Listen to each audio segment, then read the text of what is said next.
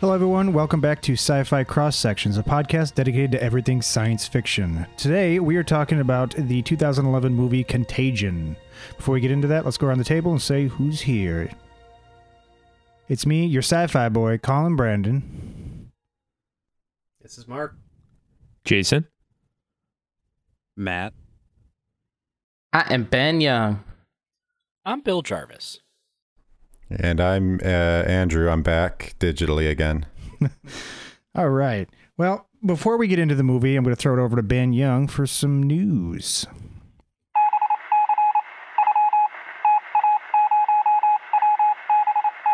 Okay, there's really not much to talk about right now because as everyone knows, this entire world is shut down. But I do have a couple things. So first off, Greg Daniels, one of the creators of that shitty show The Office and that really good show Parks and Recreation, is bringing a new sci-fi comedy series called Upload to Amazon Prime. The series is about a not-so-distant future where humans can upload themselves to a vision. Ben, I'm just going to stop you. I did this news last week. I was going to say, look who didn't listen to the episode. Nope, I didn't. Because I don't care to listen to anime. Anyway. Last episode was Dark City. Oh, fuck. Ben, you were in a dark place. Episode you regretted missing. I did. I lost a week, guys. Sorry. Okay. Okay, well, I do have real news then. So I only have one piece of news. Hey, I had one last week, so it's fine. Oh, shit. That's the only one you had? though. That's so underwhelming. Dude, it's the same thing. No. Corona canceled sci-fi. That's our only piece of news 2 weeks in a row. So hopefully the show's good. No, I got one more. All right. Okay. So big news for anyone that's interested in catching up on Picard before our episode on it next week. Patrick Stewart tweeted out a code giving fans a free 1-month subscription to CBS All Access. The code is GIFT, GIFT, and it unlocks the entire CBS All Access library, so you can also catch up on Discovery and The Twilight Zone. And Hawaii Five-0. Watch it. That's really great, whatever. But I really would have preferred if he had done that before I paid for a second month accidentally. That's the code was Oops. The code my is God. T. Earl Grey. Hot. Yeah. I really wanted it to be themed. When you said gift, I was so let down. He was giving you a gift. Ugh. I guess. Anyway, that's all the news for all the latest and greatest sci-fi news, you know, if it actually comes out. Follow us on Facebook.com/sci-fi cross-sections, sci-fi cross-sections, and on Twitter at SF cross-sections.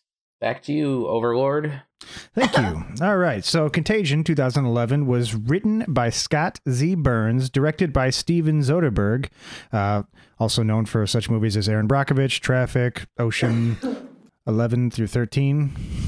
He didn't do 1 through 10. Solaris. But did he do Solaris? Solaris. Hell yeah, he did. Oh shit, Ben, that's your jam. Solaris. I mean, he's won a fuck ton of awards, including the prized, was it Palme d'Or? Is that how you pronounce it? The French one. Pompadour. Yeah, Pompadour. Thank you. The movie was made for $60 million and had a very successful box office of $136.5 million. The movie stars Marion Cotillard, Matt Damon, Lawrence Fishburne, Jude Law, Gwyneth Paltrow, Kate Winslet, and we'll just throw Bryan Cranston in there too. Just throw him in there. Yeah, casually. we're just going to casually throw him in at the end. There are more actors, but I don't feel like listing them. There are so many. Dimitri Martin. Ben Young, before we get started, I need you to hit me with that fresh synopsis.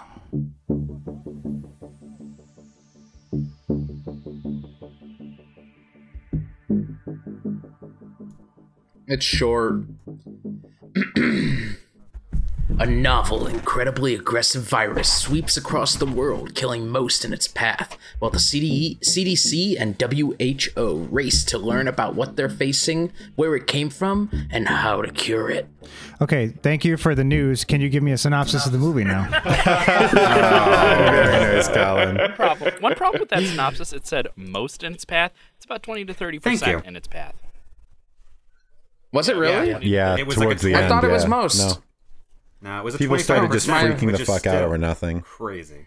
Yeah, that's still a lot. And But that's still today I playable. learned. Did you just say freaking the fuck out about nothing, Miller? No, I don't know. Pretty sure you did say that.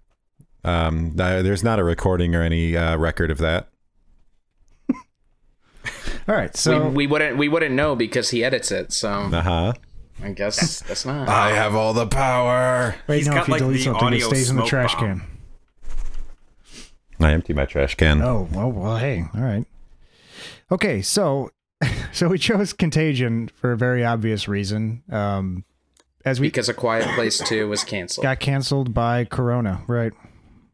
So we thought in a kind of morbidly funny way, we decided to just talk about Contagion instead. So,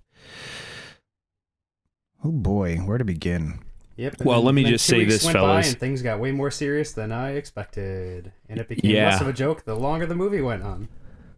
Well, that was kind of my whole thing. So I had never seen Contagion, and it was really crazy to me when I found it on Amazon and I saw that it came out in 2011, because I could have swore that it came out like 3 years ago. And then when it's like, oh no, it came out 10 years ago, it's like, whoa. So that was kind of shocking to me. But yeah, like truthfully, I was a little, I don't know about you guys, but I was a little kind of unnerved going into it because I didn't really know the type of movie it was going to be. I didn't see this before, so this is my first time watching it. And I thought, like, I don't know, maybe it would hit a little too close to home, and maybe, like, I'm not necessarily one that shies away from, like, you know, violence or kind of like depictions of, like, you know, medical stuff or like whatever. But, like, I don't know, there's something about like the after effects, even if it's a movie of like people that are like ill, that really like unnerves me. I can handle most things, but I was kind of leery going into it because I'm like, oh man, what's this going to be? You know, it's going to be people bleeding out their eyeballs and stuff like that. Cause I don't know, that kind of freaks me out. But generally, I mean, I will talk about it, I'm sure, but you know, I thought it was a really good movie. I was shocked, which I'm sure will probably be the crux of our main discussion tonight, just kind of how close to reality it kind of paralleled. That was really the shocking thing to me. I don't know what you guys think. Yeah, that was I had seen the movie before, but I forgot most details about it. And rewatching it, it reminded me that I don't know if I'd classify this as sci-fi, because they pretty much just took a dramatized version of CDC response to stuff. So is it science? It is. It's is not it fiction? Science. It's a fictional we've had movie. This whole argument, but that's like saying historical fiction. Like, it's not historical fiction. It's literally science fiction. Science fiction has covered viruses since the dawn of science fiction. Space viruses. So but using like unknown technologies and how that like affects humanity, and like there's so much more to sci-fi than just saying it's fiction that involves science. That's literally like saying I drove in my car today. Oh wait, no, I didn't actually drive my car. That was a science fiction. Because the car is science. No, that's such a juvenile look at what science fiction but that's means. What you're Science saying fiction about doesn't this need movie. to be You're flying. It's It not doesn't a need to real be story, flying cars and used spaceships. Science. It used technology that we understand right now. It's a dystopian fiction. It's based in science fiction. It's based on a virus that completely decimates the world. Well, I don't know what else, how much more sci-fi you could get than that. Fellas, the whole thing to me with this movie is, I mean, this definitely kind of like hems a little bit closer to our reality than a lot of the other, you know, content that we usually watch here. But I would say this was definitely, and by all admittance of, you know, Soderbergh and everyone that kind of was, you know, steering the ship on this movie, the idea was to make something that reflected kind of reality, what the reality of the situation would be, kind of as a thought experiment. So to me, I would say this was science fiction, but I would say it was very hard sci-fi, to the point where it was almost procedural, with kind of what it was, the way it was telling its story, but also, there was nothing fantastical about it. It wasn't, I don't know. In some ways, I've heard the movie kind of called cold or clinical, and I certainly think a lot of that was intentional. I think that a lot of that's also Soderbergh's style, but there was really nothing fantastical about the film. So, I mean, it didn't really pull you out of it in that way, but I thought, I'm trying to think of some other examples of films that were kind of in that same vein, where they were like really hard sci-fi, where, it was dealing with either like a parallel present day to like what we're currently dealing with as far as like our technology goes, or in the very short-term future where there really wasn't anything that was kind of outside that realm. Oh, 2012 with John Cusack. I don't know about film necessarily, but Andromeda Strain is actually very close to... Yeah, I would still consider that science fiction as well, and that's kind of a similar vein. It's on a different scale, but... And there are some Black Mirror episodes as well that kind of have that hard sci-fi line to them. Yeah, I mean, they're really close to our reality. It's not really a stretch to get from where we currently are to where, we're at in Contagion. I mean, it could be tomorrow. It could be today. I mean, I think that was really why it's so topical, is because, pretty much, apart from when we get to the point where people start rioting and, the death toll is 2 million or whatever at the end of the movie, it's basically what's happening right now. Well, let me cut in there really quick, actually, because something that I wanted to talk about, because we talked about kind of the shock of like how similar it is and things like that earlier. I actually watched this movie and found myself often saying, wow, we're actually really lucky, because this could be a lot worse. It could be a lot worse. Our response could be a lot worse. And so that was kind of my take throughout the film, is like, we could have a virus that was as aggressive as it was in Contagion, and we wouldn't know what to do with it. Like, the way we respond right now to this virus itself, like, we wouldn't stand a chance to the virus in Contagion. You know what I'm saying? Oh, hell no. So I counted myself lucky. It was kind of like a nice placement of perspective, where I was just like, wow, this could be worse. And thankfully it's not. Thankfully we're still, one of our priorities is still getting on every Tuesday night to record a podcast. Yeah. Hashtag blessed. Right. And I was going to say, so it's very contextual, right? Because, obviously we're living this, right? We're kind of living this sort of social distancing kind of lifestyle right now. And so for us, it's kind of like, I don't know, it's kind of like seeing an old movie and they, like say like, oh, our computer system does this. And you're like, okay, that's stupid. I know what a computer does. And, like going back to 2011, they had H1N1 to reference. They had SARS to reference, and they hadn't really seen something that shut down everybody like this, and it's like, it was so interesting to see, because I always like at the beginning when they were doing the initial response, it felt like, I was like, well, it's like a 20%, 20% death rate, and they're not even social distancing yet. And I was like watching this and I was like, what are they doing? And like, now we have a virus that's about, general population about 1% or less death rate. And we are completely shut down as a country. So it's very interesting to see this film and be like, well, that's unrealistic, because that's a 20% death rate and they haven't even shut anything down. So I thought, it's very interesting to have like, but remember, that was within weeks like of the initial outbreak, though. Well, the patient's era, I should say, where. And remember how aggressive the virus itself was too. I just wanted to say. Yeah, this is aggressive as well, but obviously it doesn't quite hit as fast, I think.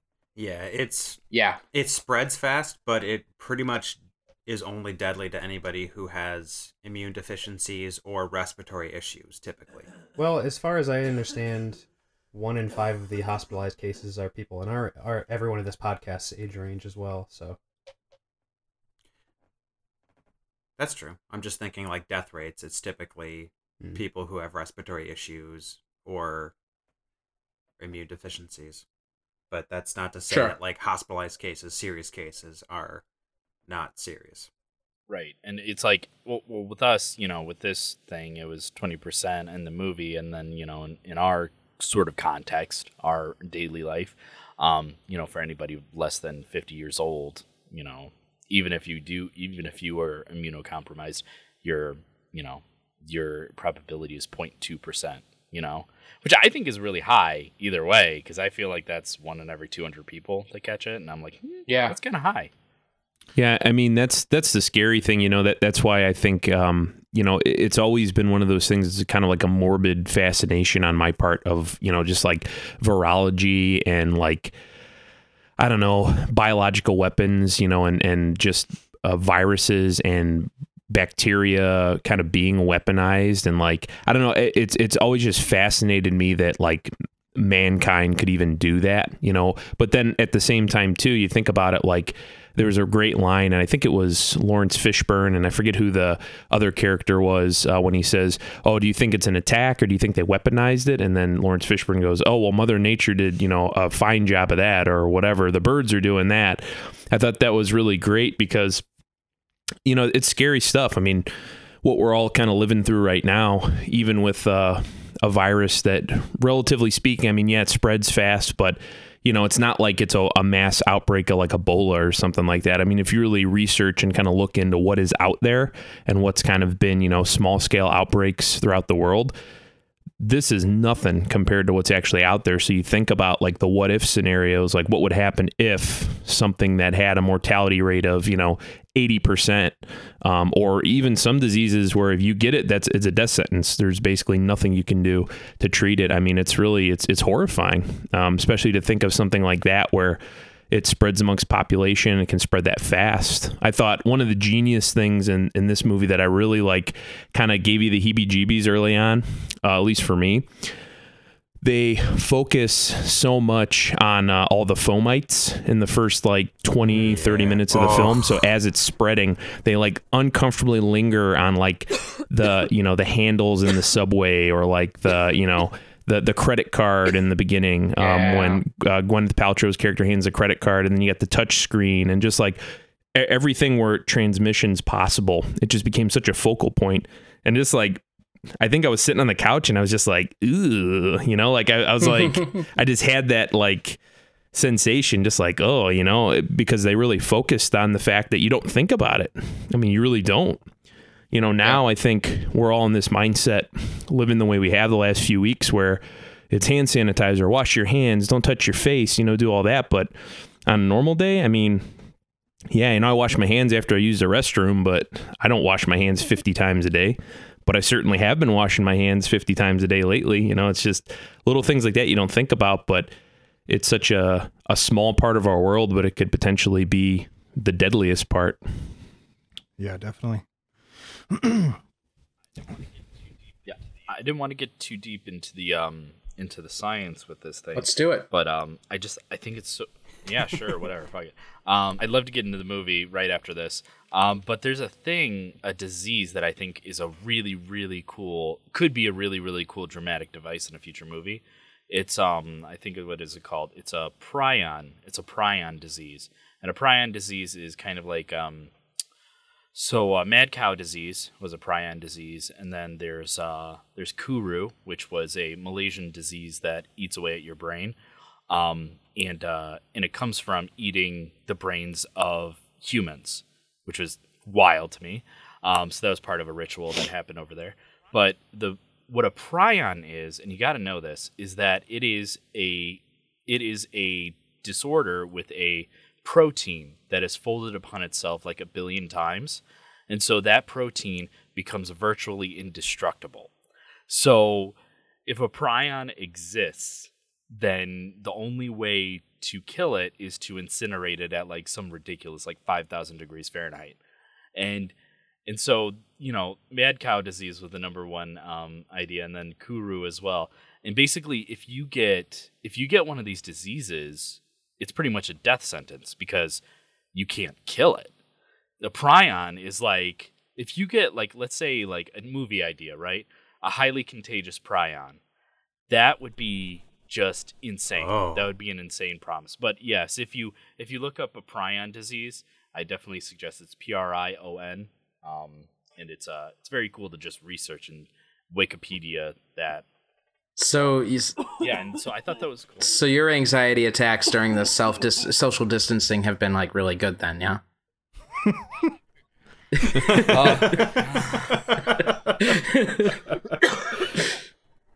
Yeah, for sure. I love you, Bill.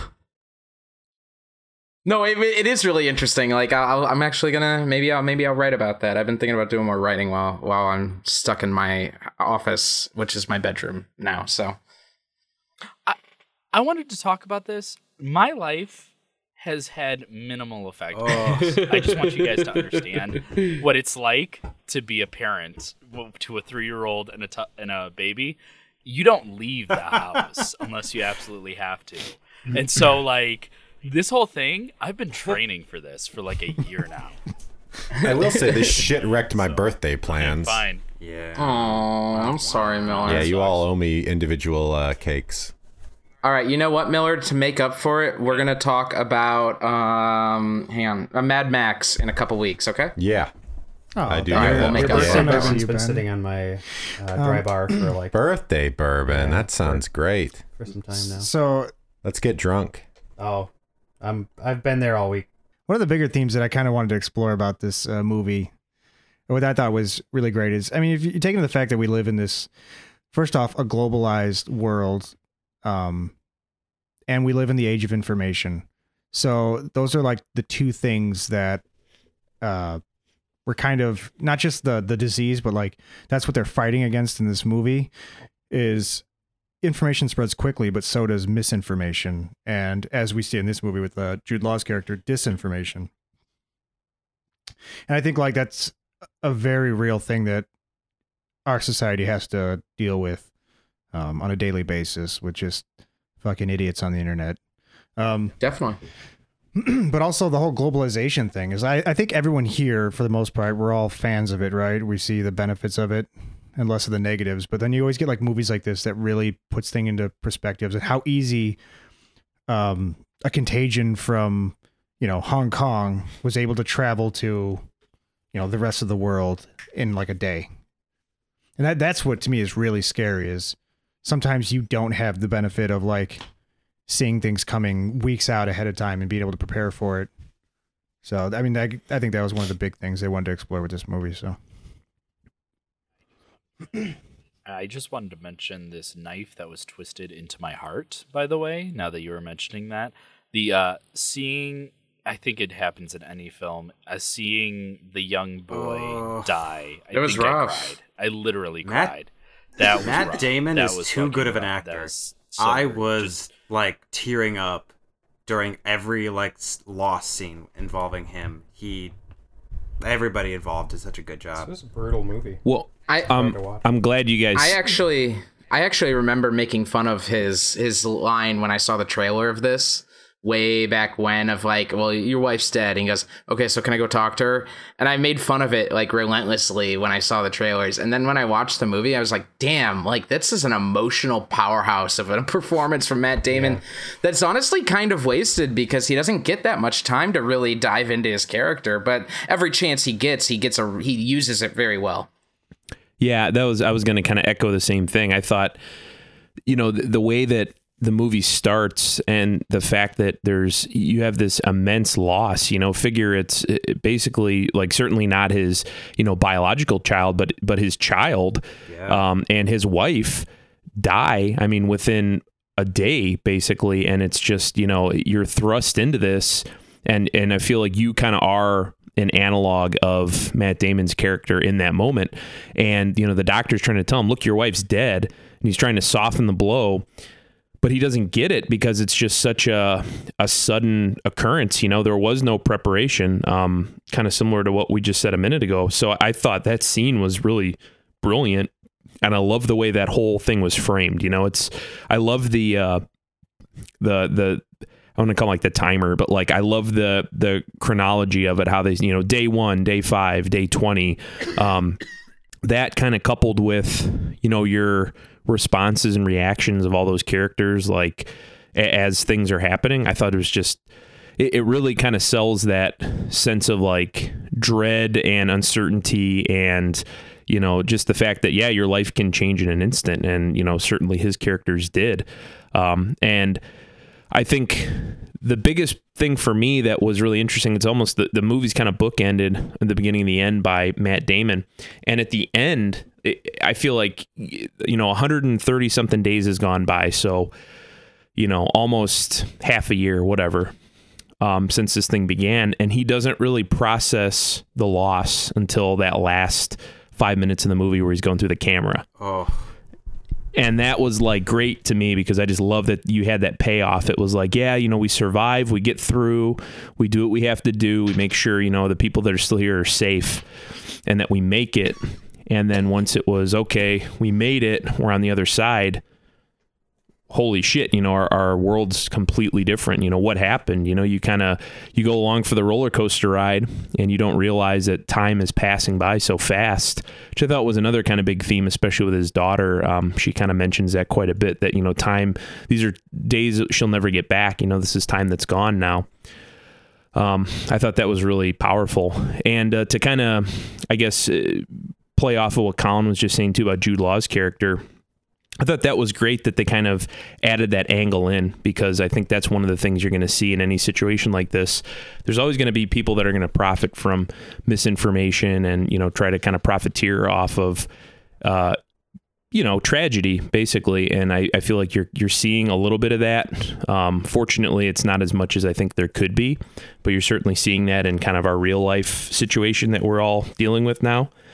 But I thought his character was just, Jude Law does such a good job of it too. It's just the lowest possible scum, because I think he believes it. He buys into his own bullshit, and that's why he's such a dangerous presence in this world that the film kind of creates. So I thought that was really, really good. Dude, my ma's doing the same fucking shit right now, man. And I swear to God, no, I need to vent. Okay, do it. Because I don't give a shit.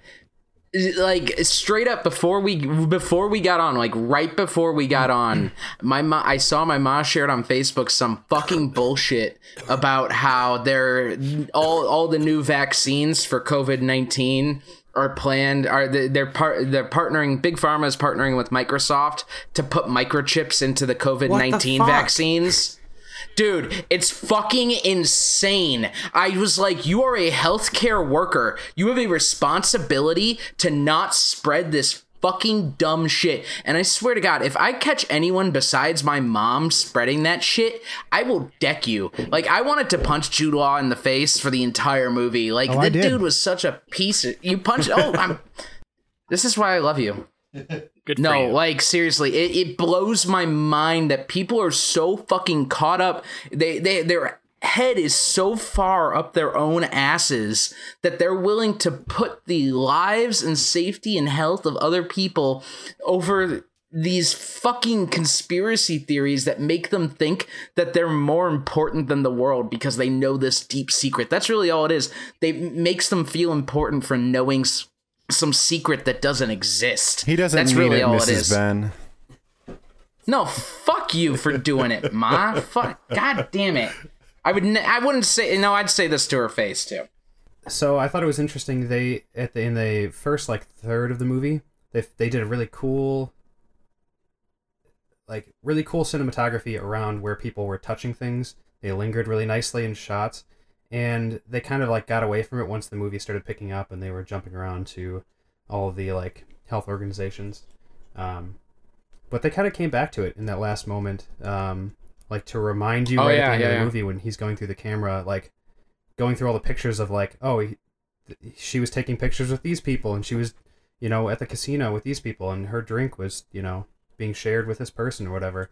They kind of went back to it right at the end in a cool way to be like, hey, we did this thing at the beginning of the movie. Don't forget about it.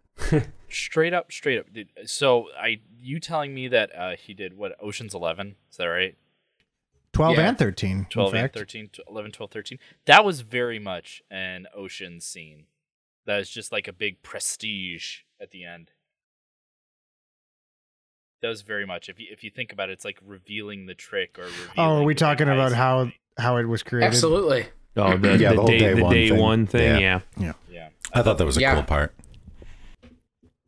Well, yeah, and I mean, I love that ending too because it just shows you how mundane everything is, and I think it kind of tied in a bit of a message as well because, so you've got the company that Gwyneth Paltrow's character worked for knocking down a rainforest, displacing animals. You have a bat, which bats are like notorious carriers of, viruses just in general. Yeah, fuck 'em. A lot of, the major infectious diseases that we kind of deal with or different strains are...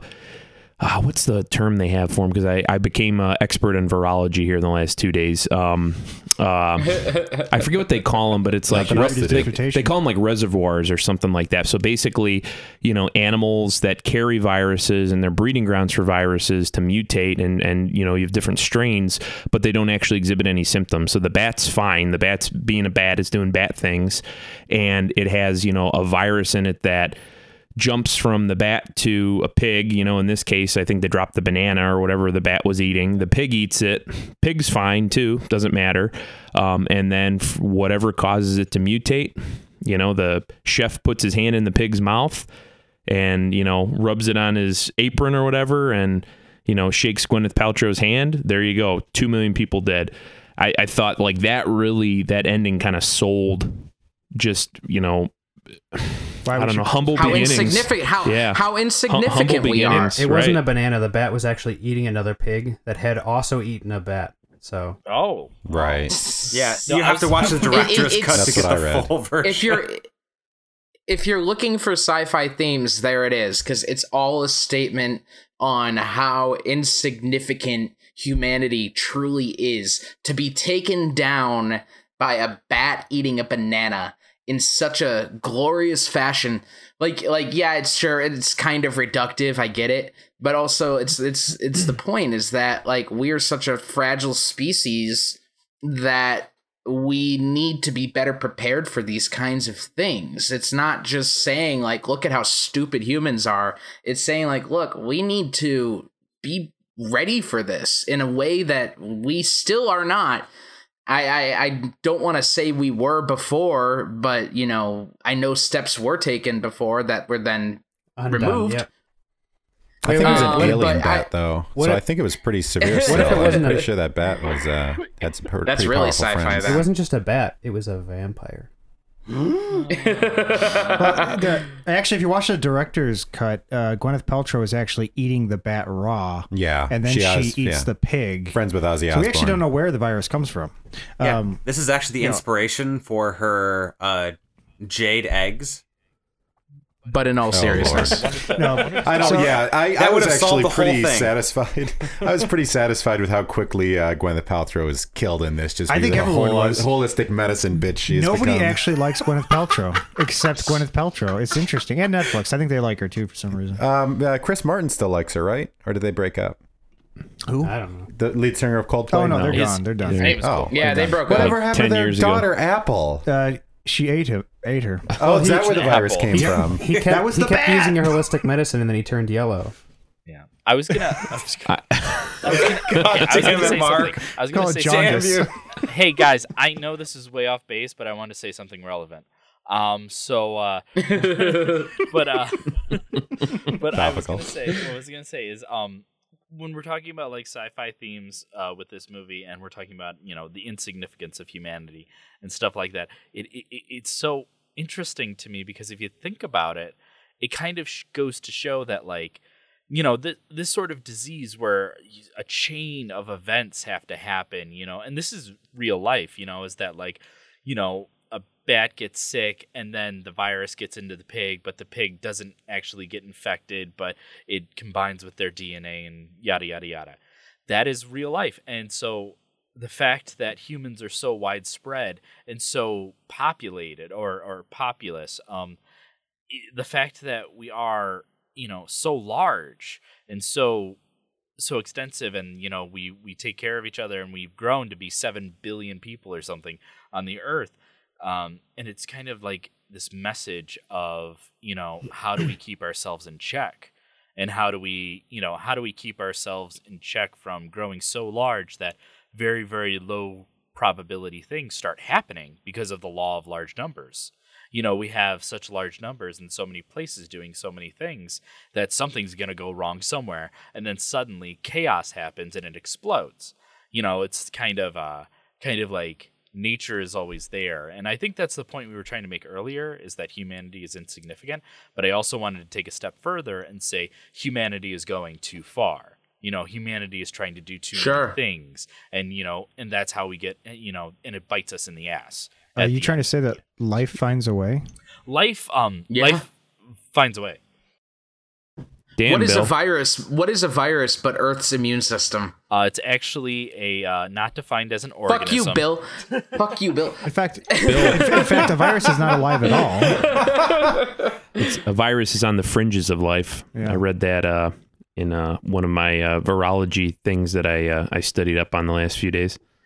Which to be fair, like, viruses are wild shit. Like, it's wild to look into them and be like, how, because they definitely landed on Earth on an asteroid. Damn it, Ben, you stole what I was just about to joke about. Think about this. They are literally viruses or viri, I don't know what we say anymore, are literally like tiny, like microscopic microorganism hypodermic needles with dirty stuff in them. That's all they are. They're microscopic robots. I think the new technical term is viral boys. They're literally I think I saw that episode of Jimmy Neutron. Damn it, Mark! I literally was primed and ready to say it, you motherfucker, and you took it right out of my mouth. Cocked and loaded. God damn it! So yeah, a virus has a protein that attaches to the protein on the out. No, just kidding. No, you're right. He's going into the actual definition of science. Cut it. Yeah. But it's very alien. It's alien. It's and then it different. It shoots strange. its bad Their stuff body into the snatchers. cell. Their body Yeah, it snatchers. I shoot my bad stuff into your cell. No, when you actually we think about can't how a joke about virus that attacks here. a cell, it's fucking creepy and weird, and I don't like it. Like I said, Well, It's upsetting. that's kind of the thing, guys, too. Like, I feel like, if we're talking sci-fi, to me, viruses or just, the idea of disease as kind of a device in any sort of like film like this, it's scary because I almost get like body horror vibes, like it's not the alien jumping out of your fucking sternum, but at the same time, essence, like though. it changes you, it changes you from within, and it in this case kills you from within, and you don't even know that it's not like you walked into a big, cloud of COVID-19 or something, or Ebola, and said, hey, I did that, guess I'm fucked now. Like, in most cases it's mundane, it's because you went used the restroom at a speedway or something. You went in to go, late night to go buy a thing of beef jerky or something like that, and that's how you contracted it. I mean, that's really, I don't know, really kind of the gravity of it. And that's kind of what has always freaked me out about it. I think, truthfully, like, I'm surprised I'm doing as well as I am in this current pandemic that we're all living through, just because that's always been something that really freaked me out. I'm not like a fearful person. I never have been. I don't like live my life in fear. Certainly try not to. But I think that has always been something that really has been I don't know, kind of an uncertainty for me, and something I kind of grapple with. That's going back to like when we started the cast tonight, like that was part of the reason I was really hesitant to watch this. Like, I actually had kind of like a moment where I was like, maybe I won't do the podcast on Tuesday, because I don't know, I didn't know what the movie was going to be like. I thought it spent more time kind of dealing with the societal like response and, trying to tell albeit a lot of stories, trying to tell kind of more of a character-driven story. And it didn't really focus on all the medical, kind of destruction of the human body, which I think is what unnerves me so much about disease and viruses and that type of thing. So ultimately, I thought that was great that it didn't really kind of dwell on that. But ultimately, Google search Ebola and you'll be shook. I mean, you see some of that stuff and you never want to see it again, and you regret the fact that you ever Google searched it like I did. So I don't know. It's just it's nasty shit. And the thing that I think is the freakiest part about it is it's real. It exists. It isn't science fiction. It's fact. It's just a fact of our world. So seeing things that kind of evolve in this way, like we saw in Contagion and like what we're seeing right now, kind of in our world, I don't know, guys. I feel like to the point we're kind of discussing too, with how interconnected we are and kind of how globalized things have gotten to, I think a benefit of society in a lot of ways. I feel like this type of thing is going to become a lot more common. So what do we do about it? I feel what we're seeing, kind of like the response we're seeing and, all this stuff is unprecedented, but it doesn't matter. Does it mean anything? Are we going to learn from it? Seems certainly like questions that Contagion asked. Well, honestly, I think our government is going to hopefully know how to prepare better in the future. That's not going to happen, Colin. Nobody's government is going to.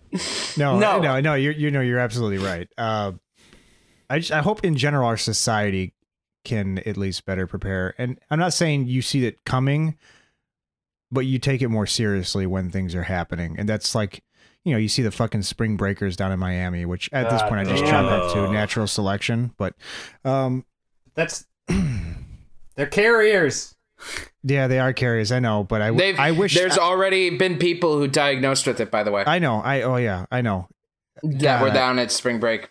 But imagine if it was something that could take someone out of their age range. Oh, I hate those people. Anyways. Oh man, where was it going? Oh yeah, but I think our society, can maybe take it more seriously next time. Hopefully.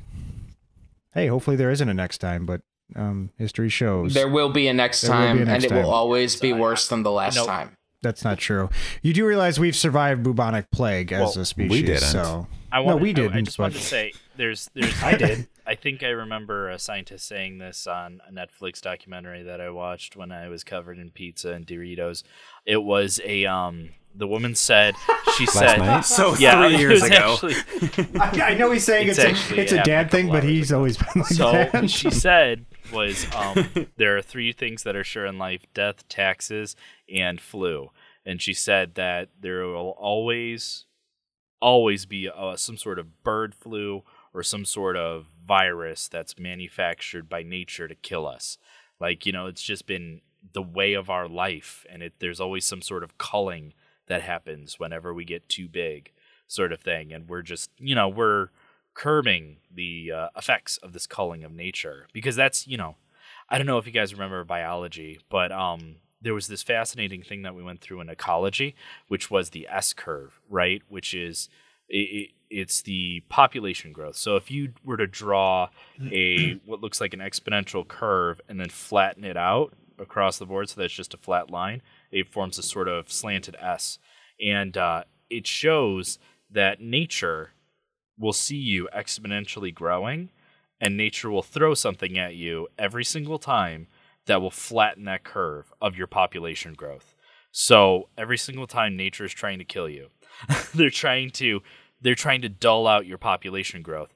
And and it was so interesting to learn about that in ecology and to see this sort of thing happen in real life. And I'm thinking to myself, like, what if this thing went unchecked?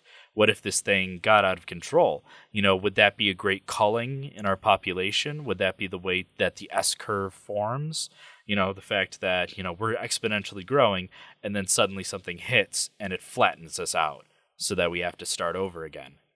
Yeah. Sounds pretty malevolent there, Bill. So yeah, what do you think? The Earth is against us? Has to happen, maybe we should manufacture something. What do you think, guys? Maybe we should make something that flattens out the curve of life.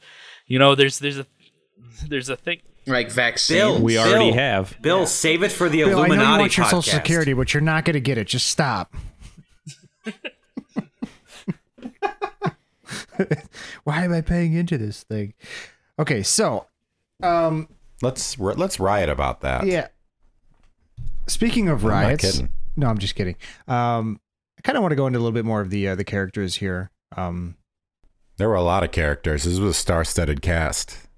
Well, yeah. There are a lot of stars, not a ton of characters. That's there you go. Well, so there you go. That's actually a very powerful statement. I don't know what Colin's angle is here, but that was kind of my, when I was marking my notes down. So like there was a lot of award-winning actors in this film, and I thought they all did a bang-up job with kind of what they had, but that's, it's always kind of the balancing act with an ensemble cast like this. It's how are you going to use your characters? And I feel like the characters were so integral to kind of like propelling the story forward that you didn't really get. Yeah, I guess that would be a criticism I would levy at it. Like Kate Winslet, her character was great, but you didn't really get enough of her, or you didn't really get a lot of it. Yeah, I would not put an actress of her caliber in that role. God. To be honest, her death. Well, I mean, here's the thing. It was just very shocking. What about her death? I just thought, I don't know, that just hit me. I don't know why. I just expected her to continue through the film, and then it's like, oh no, now she's in a taped up garbage bag. Of course. Okay, got it.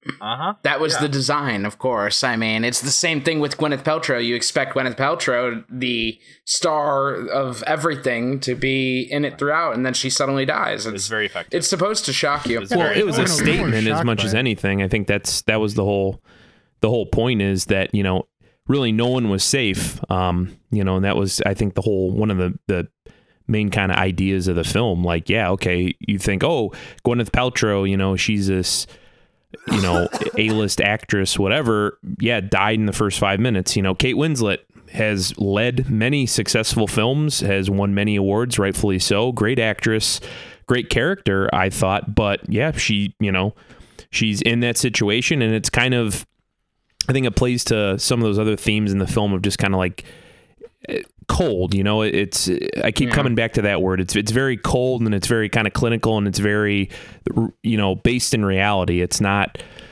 they couldn't even get her back to the CDC to treat her, because of other kind of political machinations that were going on in the background. So it's kind of like, her character is very tragic in that sense, that she's trying to, help, and she's trying to do the best she can. And ultimately it's a death sentence, but they don't really dwell on it. It's not like, they don't even mention her in the end game, when everything is all said and done, she's never mentioned again. But I feel like that definitely was done on purpose. Yeah, they don't dwell on it because this film is very slice of life. This is not a character film by any means. This is a movie more it has more in common with movies like The Big Short, and other kinds of like economy movies. That's the thing. Like, what was the other movie? There's The Big Short, and there was another movie that had like a real slice of life. Like, here's the story. Here's what this is about. I forget what it was though. Pee-wee's I'm sorry Big Adventure. For blanking right now. Mm-hmm. Yes, thank you. Crushed it. Yep. But the point is, that what these kinds of movies do, which is really interesting, is it's not a character movie as far as these actors go, but it's a character movie as far as the topic goes. So in this case, in Contagion's case, the character is the virus. It is the virus that's going around, and we're watching it develop, and we're watching how it changes the world as a result. The virus has an arc, and some of the actors have an arc also, but nowhere near as dynamic as the virus does. And it's the same thing in movies like The Big Short, where the economy has an arc, where the characters don't. They're all participants in the play, but they are not the main characters. They do not have as dynamic of an arc as literally as the economy does in The Big Short. So Contagion is the same way. So a lot of people are very quick to judge when they're like, I feel like there's no character work in this. And it's like, yeah, well, you're looking at the wrong character. The character in this case is the virus, not the humans. That's very fair. I do like that, actually, that point, Ben. I do have a listener question. Oh.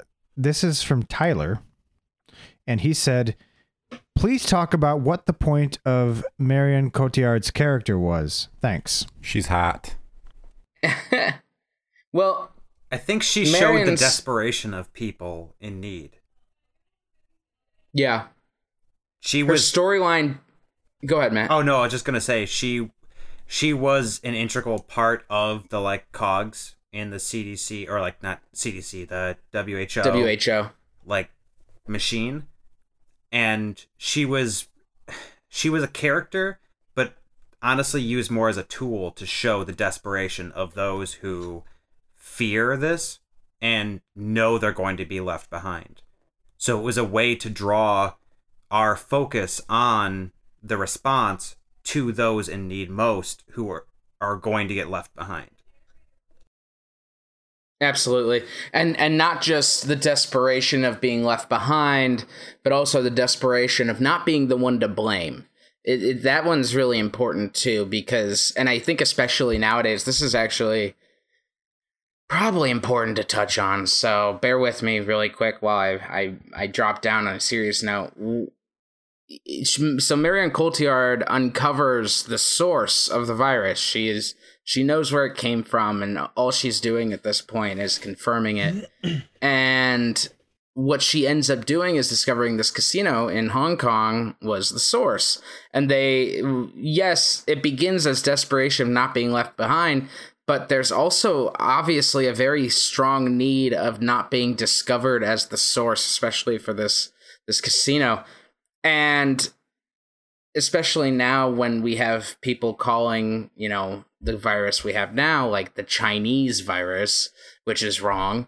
The blame is not important. The source is not important. This is no one's fault except all of humanity's. Like, it's not like no one started this. No one got in a lab and cooked this up like your conspiracy theorists want you to believe they did.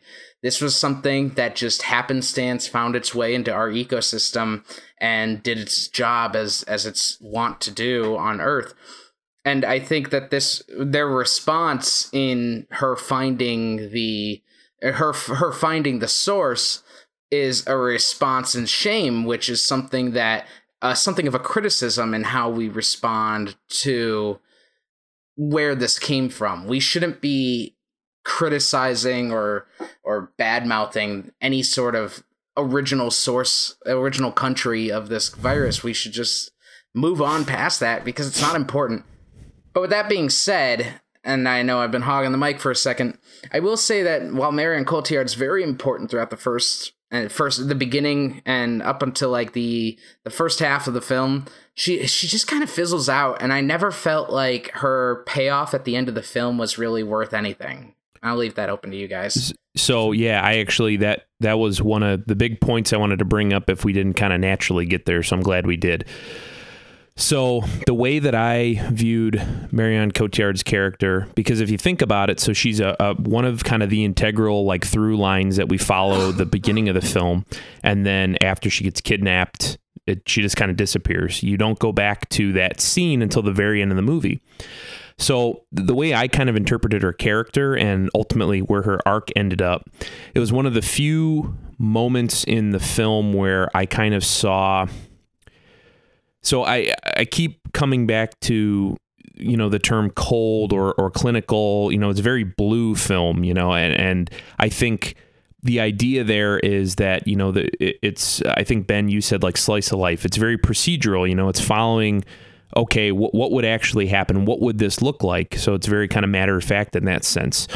So in that way, Marion Cotillard's character early on, she's sleuthing. She's kind of a detective for the, World Health Organization. She's trying to put all these pieces together. She's trying to figure this out.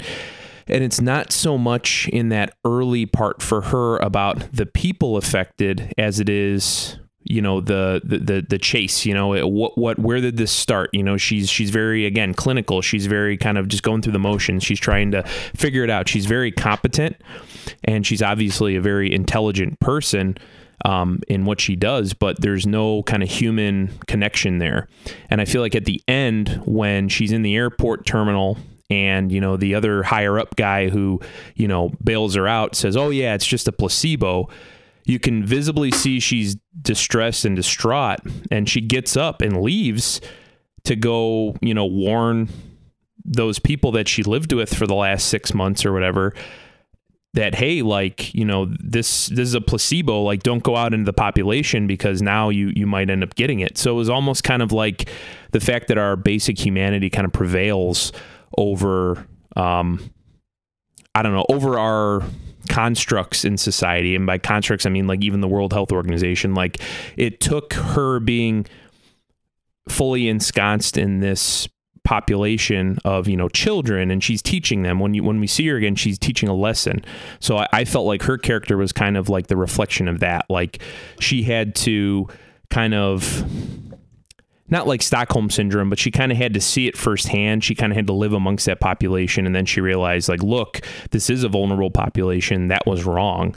Like, you know, it shows a lot for her character that she wasn't just cool with that. Like, oh, cool, I'm going to go back to France or whatever. Could give a shit. Let all the little, you know, Chinese kids die. Like, she took it upon herself to say, no, this isn't right. I got to do something about this now. I got to go back to that village. So I don't know. To me, that was kind of a prevailing of our humanity and kind of like the brighter side of what we're capable of if we put those type of things first. Costner from Dances with Wolves. Exactly. Nailed it on the head. Dances with Cotillard. Kinda, yeah. Dances with Marion. All right. All right. Does anyone else have any other points that they want to bring up? About how good or bad the sci-fi is, maybe. I got one more, fellas. Sorry. You know, gotta keep those paying customers going for content. Basically, just wanted to. No one's paying for anything. I know. But maybe they will next week. Yeah. Shit, does that mean we're raiding grocery stores now if nobody's paying for anything? Sci-fi. Yes. I'm paying for not being before the cast. No, literally, I'm cleaning out the back of my truck. Yeah, we're just gonna raid. We're good. So last thing I wanted to bring up, this is the last kind of bullet point I had, because I think we organically kind of touched on all my main points with this movie. And really good discussion, honestly. I think it's very topical. I'm glad that we chose to do this, even though I had some misgivings early on. Definitely enjoyed the movie. But I think the one thing that was interesting to me, and I wanted to get everyone's take on it. So the only reason that humanity kind of came back from the brink here and figured this thing out was because every step of the way, people were taking it upon themselves to disobey like the rules, or like disobey like the chain of command. I don't know if you guys noticed that, and I just thought that was kind of an interesting statement. They didn't develop the vaccine and save humanity because they went by the book and did what the CDC says. You know, the main vaccine developer, you know, scientist, virologist, stabs herself in the leg with a needle with her experimental vaccine number, 45 or whatever, and then goes and visits her sick father in the hospital and gives herself the disease, or tries to give herself the disease. You had the character early on who, was told to burn all of his samples, and he doesn't. He keeps experimenting with it and just kind of, throws caution to the wind and ends up sequencing it and, growing it in a petri dish, which allows them to experiment on it in the first place. So it's kind of an interesting statement there. Like, I almost feel like it's kind of a statement against, procedure and kind of, again, kind of another positive thing on the human spirit, or like the human will. Like, it's reckless in a lot of ways, and the actions those characters take are reckless, but ultimately you wouldn't have gotten that outcome had those characters not made those decisions. So I don't know. I just wanted to bring that up. I thought that was kind of an important theme in the movie that I kind of noticed. Get out there and I could dig everything. Yeah, fuck these rules. Yeah, just touch me, touch you. No, I think the biggest one is get out there and fuck the government. Literally? Oh, man. Ladies and gentlemen, if you're listening right now, overthrow your government. I'm just kidding. Overthrow your government. Kill your politicians. Now's the time to die do it. young and Anyway, save so yourself. No. One second. I have to activate somebody. Sierra, Rutabaga, Mechanowski. I will be back. Must crush Bill Jarvis. Yeah, our little agents all across the continental U.S. have just been activated. What if they don't listen to this podcast? What's that? Nothing. Then they're idiots. Oh, right. They don't deserve to get activated. You don't deserve it. Okay. So, all right, we're at this point, we're going to go around good sci-fi, bad sci-fi. I'm going to go in the same order that we introduced ourselves. So, I'll go first. Which order is that? I'll go first, and then I guess I'll say who goes next. How about that? Okay. All right, you got it. So, I thought this was good sci-fi. I always love it when sci-fi can kind of strike true. And even if like we weren't living in the current times we were living in, I feel like this was a very realistic situation that happened in the movie Contagion. I liked the character work. I thought people were, the actors were very good. But overall, I think it was good sci-fi. Yeah, sorry. That's all I have. It was just good sci-fi. Going to Mork. Well, usually the reasons that I enjoy sci-fi have a lot to do with, kind of an escapist mentality. I enjoy seeing what could come, or even if it's like a sci-fi horror, there's an element of like removed reality to it, just because of the future sci-fi setting, or they're in space or what have you. So at first I rejected the idea that this was, strictly sci-fi, but the more I thought about it, it really is. It just doesn't have the elements of what I would like to call sci-fi, or sci-fi that I enjoy, I guess. I liked the movie, but it wasn't it didn't have the sci-fi elements that I look for in, when I seek out sci-fi. But I did enjoy the movie. All right. Thank you, Mark. Going on to Jason. Yeah, so I think, we're on a pretty good run here lately, guys. I thought this was good sci-fi. I enjoyed it. Definitely another one of those movies that kind of flew under my radar. And, before I knew it, 10 years had passed. And, I was shocked that this came out 10 years ago. But I generally really liked it. I liked the style of it. I thought that, it almost, in certain regards, almost kind of, it resembled a documentary in a lot of ways. And I know a lot of that is because of how topical and timely it is. We watched it because of what's going on in the world, and it did a pretty damn good job of basically, calling a lot of what we're seeing and predicting a lot of what we're currently seeing. So I think it's interesting to see kind of how it unfolded in the film and how it's unfolding on the day-to-day.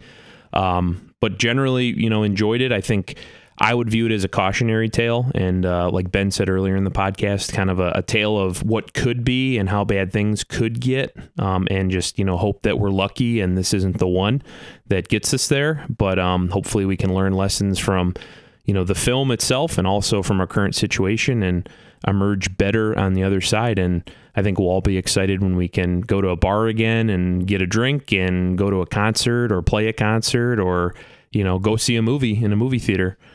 So good sci-fi. Glad we watched it. All right. Thank you, Jason. Going on to Matthew. All right. I'm similar to Mark, where I came into this expecting to argue that it's not sci-fi. But you guys very uncomfortably quickly broke down all of my arguments without me even having to argue them, and made me realize that's what we do. It was between like, Ben, you're like, well, you talked about it later, but it was talk about the virus as a character and kind of viewing it through that perspective. And Jason had mentioned it being like hard sci-fi, like it's more hard science. It's not as much on the fiction side, and something about saying those things made me realize, yeah, I tend to skew towards like fantasy kind of sci-fi stuff, like really fun escapist stuff. But this really was hey, we had some bad viruses that almost like went crazy.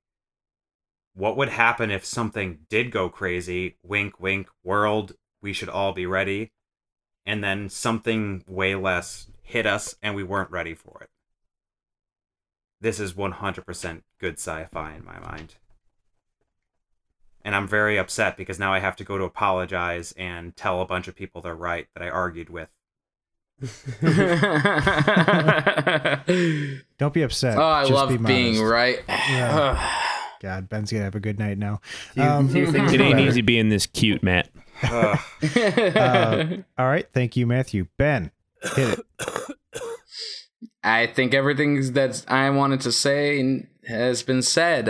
It's great sci-fi. You know, as a film, to tell you the truth, as a film, slice of life films are not my biggest cup of tea. I enjoy them, but I would never put them under like a great category. But just as sci-fi as a whole, I think this is great. I think everyone who is sitting at home in social distancing right now needs to turn this on. No matter how much it may trigger your anxiety or whatever, it's really important to watch this because understand, like, number one, it could be worse. And number two, it may get worse. So understand your positions and understand the full breadth of how bad something can get, especially due to the incompetence of the U.S. government. Kill your senators. Bye. God damn it. All right. Going over to sweet young boy, little Billy Jarvis, age 29. Well, everybody, I don't know how I follow up on that, but let's try. What I wanted to say was, I think there, people like to, make fun of my sci-fi test, but that's fine. I can take it. It's fine. Just call it your litmus. It's fine. But so there's obviously the primary Bill Jarvis litmus test, and then there's secondary Bill. We'll not call him Beta Bill Barry, like Becky, Little Willie. We're just gonna call it Becky. So his idea was, and it's really really good. His idea was a fundamental truth in a plausible world that we manufacture, and it's so interesting to combine that with, does something make me ask a question? Because a fundamental truth is that humans will eventually harm themselves or destroy themselves in this way, and also humans also given a little bit, even in the nature. Sorry, I'm not going to go too far on. It's great sci-fi. I love it, and nature's a bitch, and it will kill us. Thank you. Oh, you're talking about that Bill test. The fundamental truth test. So there's the does it make you ask a question, and is there a fundamental truth, which is, I think, great. That's a great way of defining it. Yeah.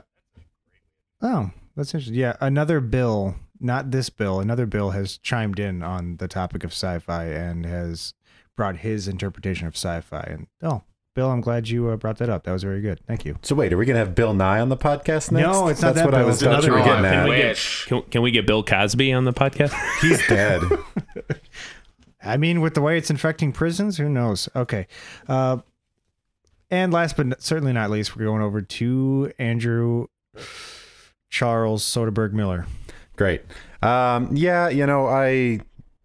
was a little bit more silent on this episode. I think it just kind of reflects my feelings on how I thought about this movie in the same way how I kind of feel about the reality of the situation.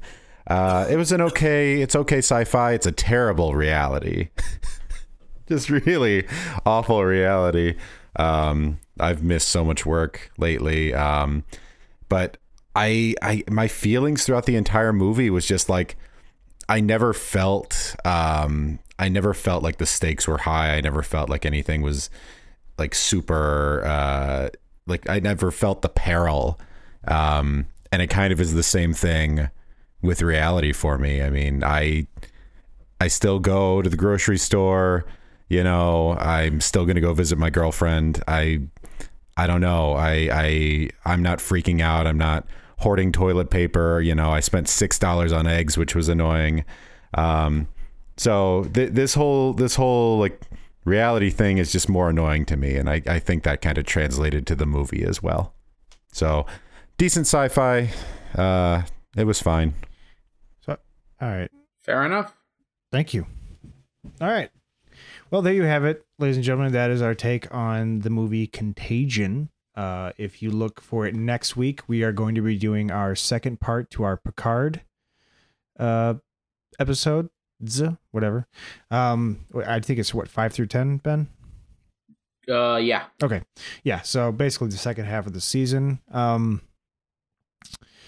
the week after that, we are finally finishing the Miller's March Madness, aka March Sadness, that we've been experiencing.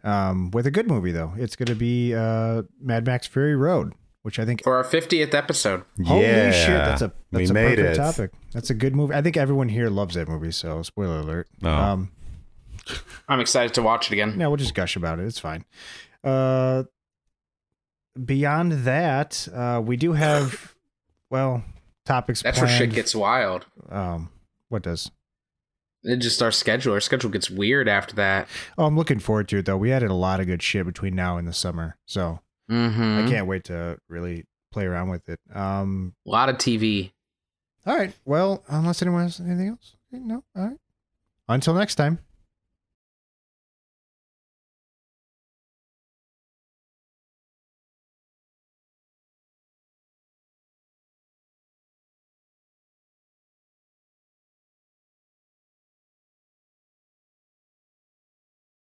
I would like to plug Doom Eternal.